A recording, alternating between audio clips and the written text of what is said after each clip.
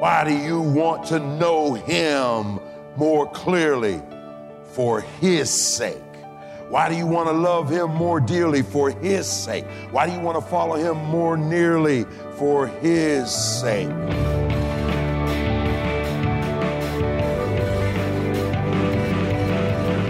Welcome to Treasure Truth with pastor and author James Ford Jr., senior pastor of the Christ Bible Church in Chicago. I'm Steve Hiller, glad you're with us.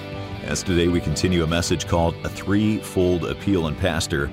For the person who maybe is not real spiritually mature, but they do know Christ, they think, okay, I don't know him, real deeply. I don't love him as much as maybe I think I should, and I'm not following him as closely as I know I probably should. I want to do that for his sake? Why his sake? Why not my sake? Well, because everything we do is for the glory of God.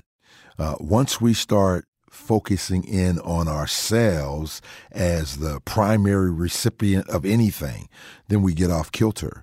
We forget that, if Christ is not Lord of all, he's not Lord at all. I like to say this quite a bit. You probably hear it in my messages over and over again. A lot is out of place because Christ is not in first place. 1 Corinthians chapter 10, verse 31 says, whatever we do in word or in deed, we're to do all, not most, all, not some, all, not almost all, to the glory of God. So even our salvation, it's not for us. Ephesians chapter 1, verse 7, the Father appointed us to salvation in eternity past for his glory. That's verse 7. Verse 12, the Son atoned for our sin at Calvary for his glory. And then verse 14, the Holy Spirit applied our salvation the day we got saved for his glory. Everything God does is for his glory. So I want to know him more dearly. Why? So that I can glorify him. The more I know about him, the better I'm able to relate to him and to do the things that are pleasing to him. When I love him more, I want to please him more. Yeah. You see? And so that's the whole idea behind that, Steve. Well, I love your explanation for that, because I think for some of us, we do tend to look inside first. We look at ourselves, and that's a good reminder that we need to get our eyes off ourselves and onto Christ, and he's back in first place. So many other things just fall into place. Amen. Well, we are in Galatians chapter 4, and we're going to continue this message entitled A Threefold Appeal. Here is Pastor Ford. Now, let me make it practical. Now you say, I ain't come here to hear about denominations and all that. Well, it's about doctrine, and it's about having correct doctrine. But listen, here's what he's saying. That what we need to do is this. When somebody is opposing themselves, then what you have to do as a believer, when they're opposing themselves as a believer, you have to emphasize the freedom that they have in Jesus Christ, that they not let anyone bind them, limit their freedom by having them do things that the Bible doesn't tell them to do. Amen. That's what I'm talking about, including here. Why do I always say we want to have our tithes and offering, but it's grace giving for grace living? Because the giving of the Old Testament standard under the law was the tithe, but we are not under law. So I argue from the point that Jesus always elevated the standard. And so you start there. That's not the end. Everybody in here should be given 10% of their income to God. If he give you $100, you should give him $10. I believe that. But is that curse on you from the Old Testament? No. We are free in Jesus Christ. And so what he wants is he wants our heart. Guess what? And so, and I'll share with you all the time, my wife and I, our goal is at least 50% of our income to God. And we're at 35%.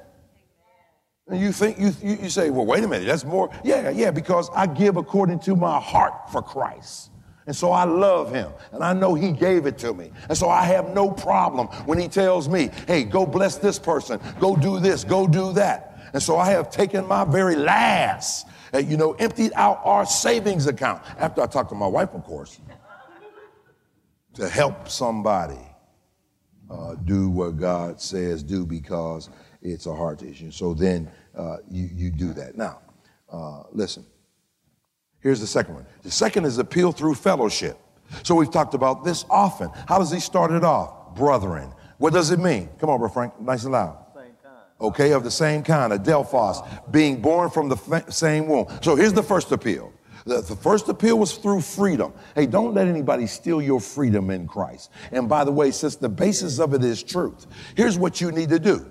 You have a daughter, you have a son, and they're bringing somebody in that you know is tore up from the floor up, going to wreck them, because 1 Corinthians 15:33 says, evil companions corrupt good morals, but they're not listening to you. What you want to do is you don't want to argue with them.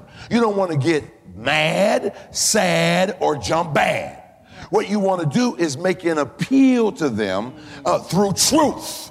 Now, when you make an appeal to them through truth, they're still going to do what they want to do. Let me tell you right now, if you tell that boy or girl, you better not see them, you just push them more toward them. Now, what you do is, the word of God, D.L. Moody said, is like a lion. What you do is, you just give them the truth. Since the word, he said, the word of God is like a lion. You don't need to defend it, just let it go. And what you want is this. You want an open door so that once the calamity happens, they're not saying, well, I can't go to my mom or my dad or my auntie because they was against it and I didn't listen and they got mad and told me, all right then, don't be bringing them over here. I don't want you such and such and such and such.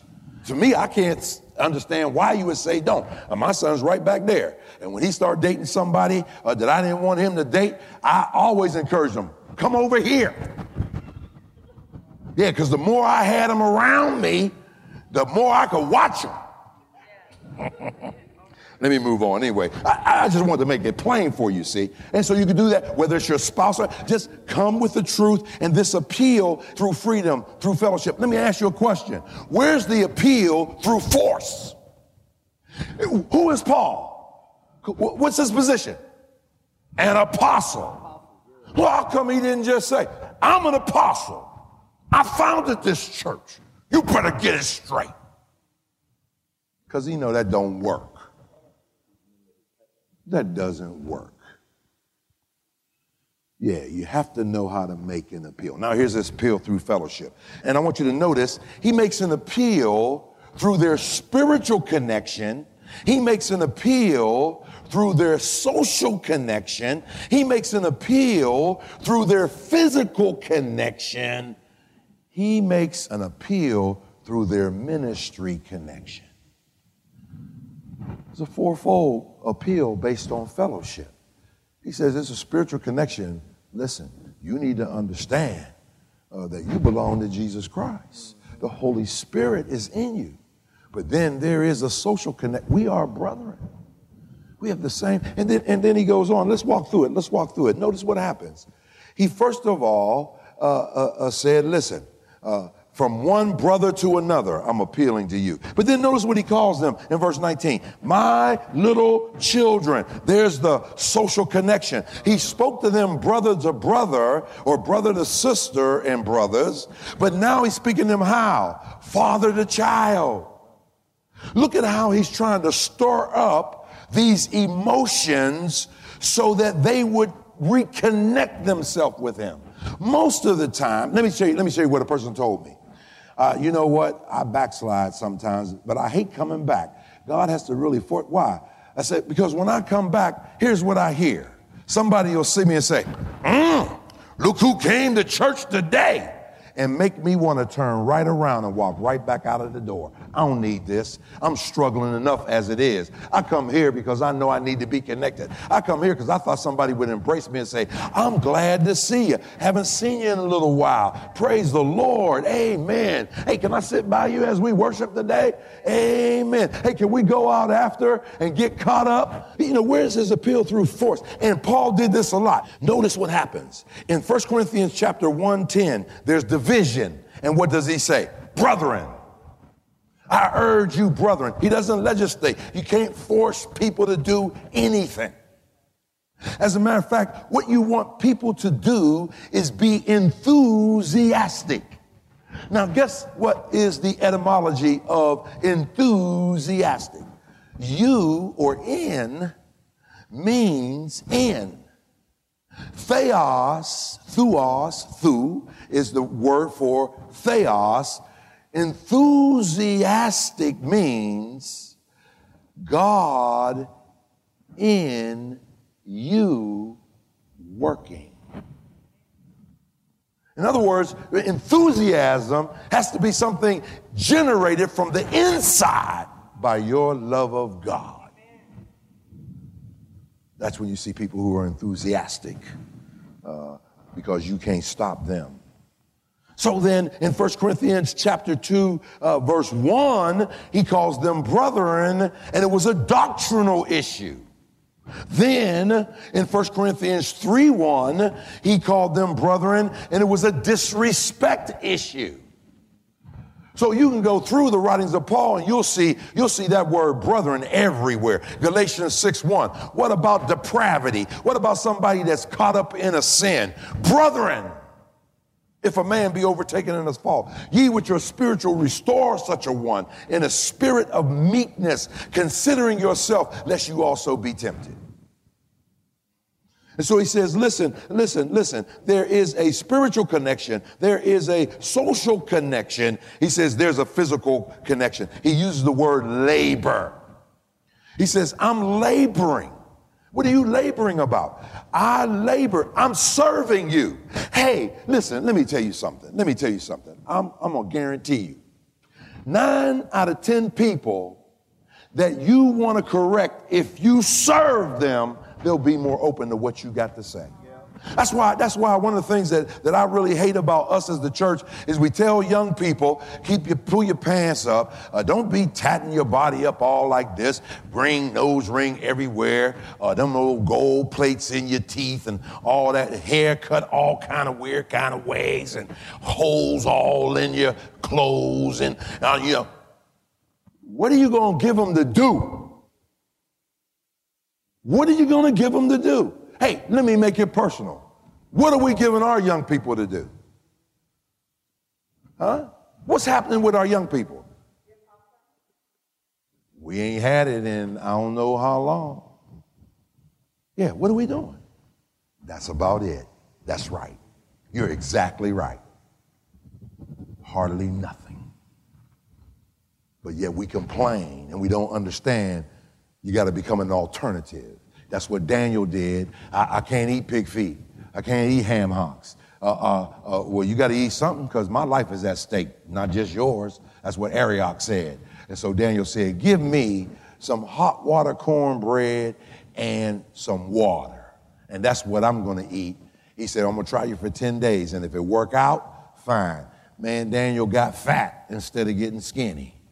And he said, okay, for 3 years, you can do that now. And for 3 years, he ate hot water cornbread and black-eyed peas and Kool-Aid in a mason jar. And they had everything. They had ham, steak, all that. And he was better fit than all of them, you know? So here's my point. Where's our alternative? Where is the alternative? Just don't tell people what they can't do. Give them an alternative. Yeah. Create an alternative. And that's what we need to do. Yeah, and that's what we're going to do.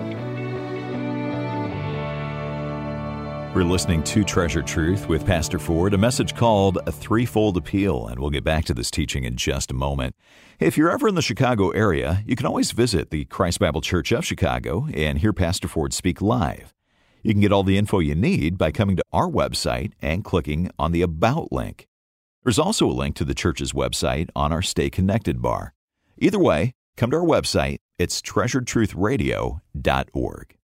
Well, if you're just joining us, we are in Galatians chapter 4, so grab a Bible, join us there. Here is Pastor Ford.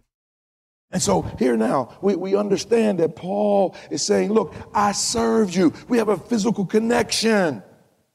And the word form is a word that means essentially being formed. So what do you mean by that? He says, until Christ be formed in you, he's talking about character. I want to see Christ formed in you.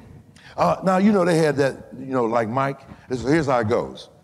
Now, I can't sing it. I don't remember how it goes anyway. Some of you do. But he says, sometimes I dream that he's in me. You got to see, that's how I dream to be. I dream I move, I dream I groove like Mike. If I could be like Mike, I want to be like. So, you know what I did, don't you? I dream I move, I dream I stay like Christ. I want to be like Christ. I want to be like Christ. I want to be like Christ. Again, I trust in him I must for just one day. If I could be his way, I dream, I pray, I dream, I stay like Christ. I want to be like Christ. I want to be like Christ. Hey, I did the best I can. That's an original lyrics, by the way. Amen. And so here it is. Richard of Chichester said this. You probably heard it. In a prayer, I didn't write the whole prayer, just the part that we focus in on. Here's what he says. I want to know thee more clearly. What's that? That's the truth about him. And what's Paul saying? I want Christ to be formed in you. Here's the second one. I want to know thee more clearly. I want to love thee more dearly, and I want to follow thee more nearly. Now, if you want to find that in the Bible, look at Nehemiah chapter 8, 9, and 10. The focus of Nehemiah chapter 8, to know thee more clearly. The focus of Nehemiah chapter 9, to love thee more dearly. And the focus of Nehemiah chapter 10 is to follow thee more nearly. Let me say it again. Nehemiah chapter 8, know thee more clearly. Nehemiah chapter 9, love thee more dearly. Nehemiah chapter 10, follow thee more nearly. And here's how he ended his prayer. For thy own sake. Why do you want to know him more clearly? For his sake. Why do you want to love him more dearly? For his sake. Why do you want to follow him more nearly? For his sake. See, and I'm going to wrap it up right here. Jesus died to get us into heaven, but Jesus lives to get heaven into us. And so when you and I understand what's going on, now there's one more. I was hoping to finish it, but I'm not going to be able to finish it. But it's an appeal through fervency. That is, they loved him. Let me show you what he says about these people in Galatians 4. Here's what he says. Listen to this. He's talking about their motivation. He's showing his motivation, right? I care about you. Yeah. Let me tell you their motivation. And here's what he says. Verse 17. They zealously court you, but for no good. Yes, they want to exclude you that you may be zealous for them, but it is good to be zealous and a good thing always, and not only when I'm present with you. Watch this, watch this, watch this, watch this. Notice what Paul does. Here's the first thing. He says, I want you to see their inception. Why did these people come? The inception, they're eagerly seeking you. Now, that phrase was used when a man pursues a woman. See what he's saying? That's how they coming at you. They coming at you like that. They coming at you. That's their inception. But listen to what else he says. He goes from their inception, he says, but they zealously seek you, earnestly, but for no good. So inception, let me tell you about their inception. Now let me tell you about their deception. Now, why doesn't he go back and talk about the things we already seen? Because he's now making it general. He's saying, ain't no use in me dealing with one thing. Let me just tell you, they ain't about your good.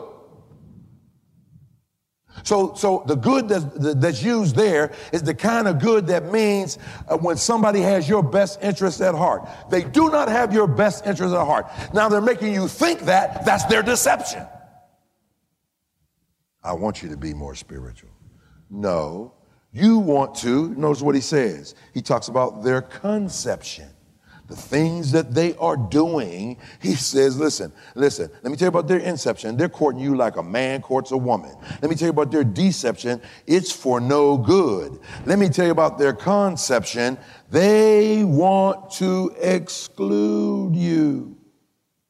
And let me tell you about their reception so that you may be zealous for them. In other words, there are people who want you to be more attached to them than to Jesus Christ. And I'm going to tell you something. Don't ever do that here. Why, Pastor Ford? Because I don't want God killing me. Yeah, he said he'll share his glory with nobody. And so who are these individuals? All of these big name folk, that notoriety. You know, somebody said, you one of them. I know what you talking about. Everybody over in Chicago know you. That Passport, every time I say, I'm at Passport, oh yeah, I know Passport, everybody praise the Lord. No. Let me tell you, honestly, I can. I always try to take the low road. And just like with that lady I shared with you, I let people know. Don't be putting me way up here above everybody on some pedestal. Why? Because when I fall, I got a longer drop before I hit the ground. No. And that's why folks shouldn't lose their faith when somebody falls. Amen. You don't like what happened, just go to another church. That person doesn't repent. And I already told you, you know, my 3 eyes for leaving the church. You already know that. You already know it. So when we look at what Jesus did, Jesus died to get us into heaven. He lives to get heaven into us. And Paul says, that's my goal, to see Christ formed in you. That when people look at you, they say what they said about the apostles in Acts chapter 4, verse 12. Who's that? Who's those 12 guys? I can't make out their face. Oh, yeah. Those are they who have been with Jesus. Father, we thank you and we praise you for your grace and goodness to us. Grant comprehension, application for your glory. In Jesus' blessed name, amen. Amen. Well, you're listening to Treasured Truth with Pastor Ford, and I hope that as people look at you in your life, they can say, this is a person who knows Jesus. But maybe that's not true of you. Maybe you're listening to this radio station and this program because there's something about Jesus that's got you curious. You're intrigued by what the Bible has to say about Jesus and this whole idea of having a relationship with him. Well, if you've got questions or you're ready to begin a relationship with Jesus today, you can always call this toll-free number. Someone is ready to talk with you, to pray with you, to answer questions you may have. Just call 1-888-NEED-HIM. That's 1-888-NEED-HIM. Well, today's message is called A Threefold Appeal. It's a look at Galatians chapter 4, and we're going to continue this teaching next time here on Treasured Truth. But if you want to make sure that you can listen to this teaching anytime, come to the website right now and look for something called the Stay Connected bar. Not only will you find links there to our Twitter feed and our Facebook page, but also to the Moody Radio app. And that app makes it really convenient for you to listen whenever it fits your schedule. And not only can you listen to Treasured Truth, but other Moody-produced programs and streaming music stations. Again, come to treasuredtruthradio.org and look for the Stay Connected bar, or simply go to your favorite app store and search for Moody Radio. You know, and whether you listen to this program on the radio or through the app, it's your giving that makes it possible.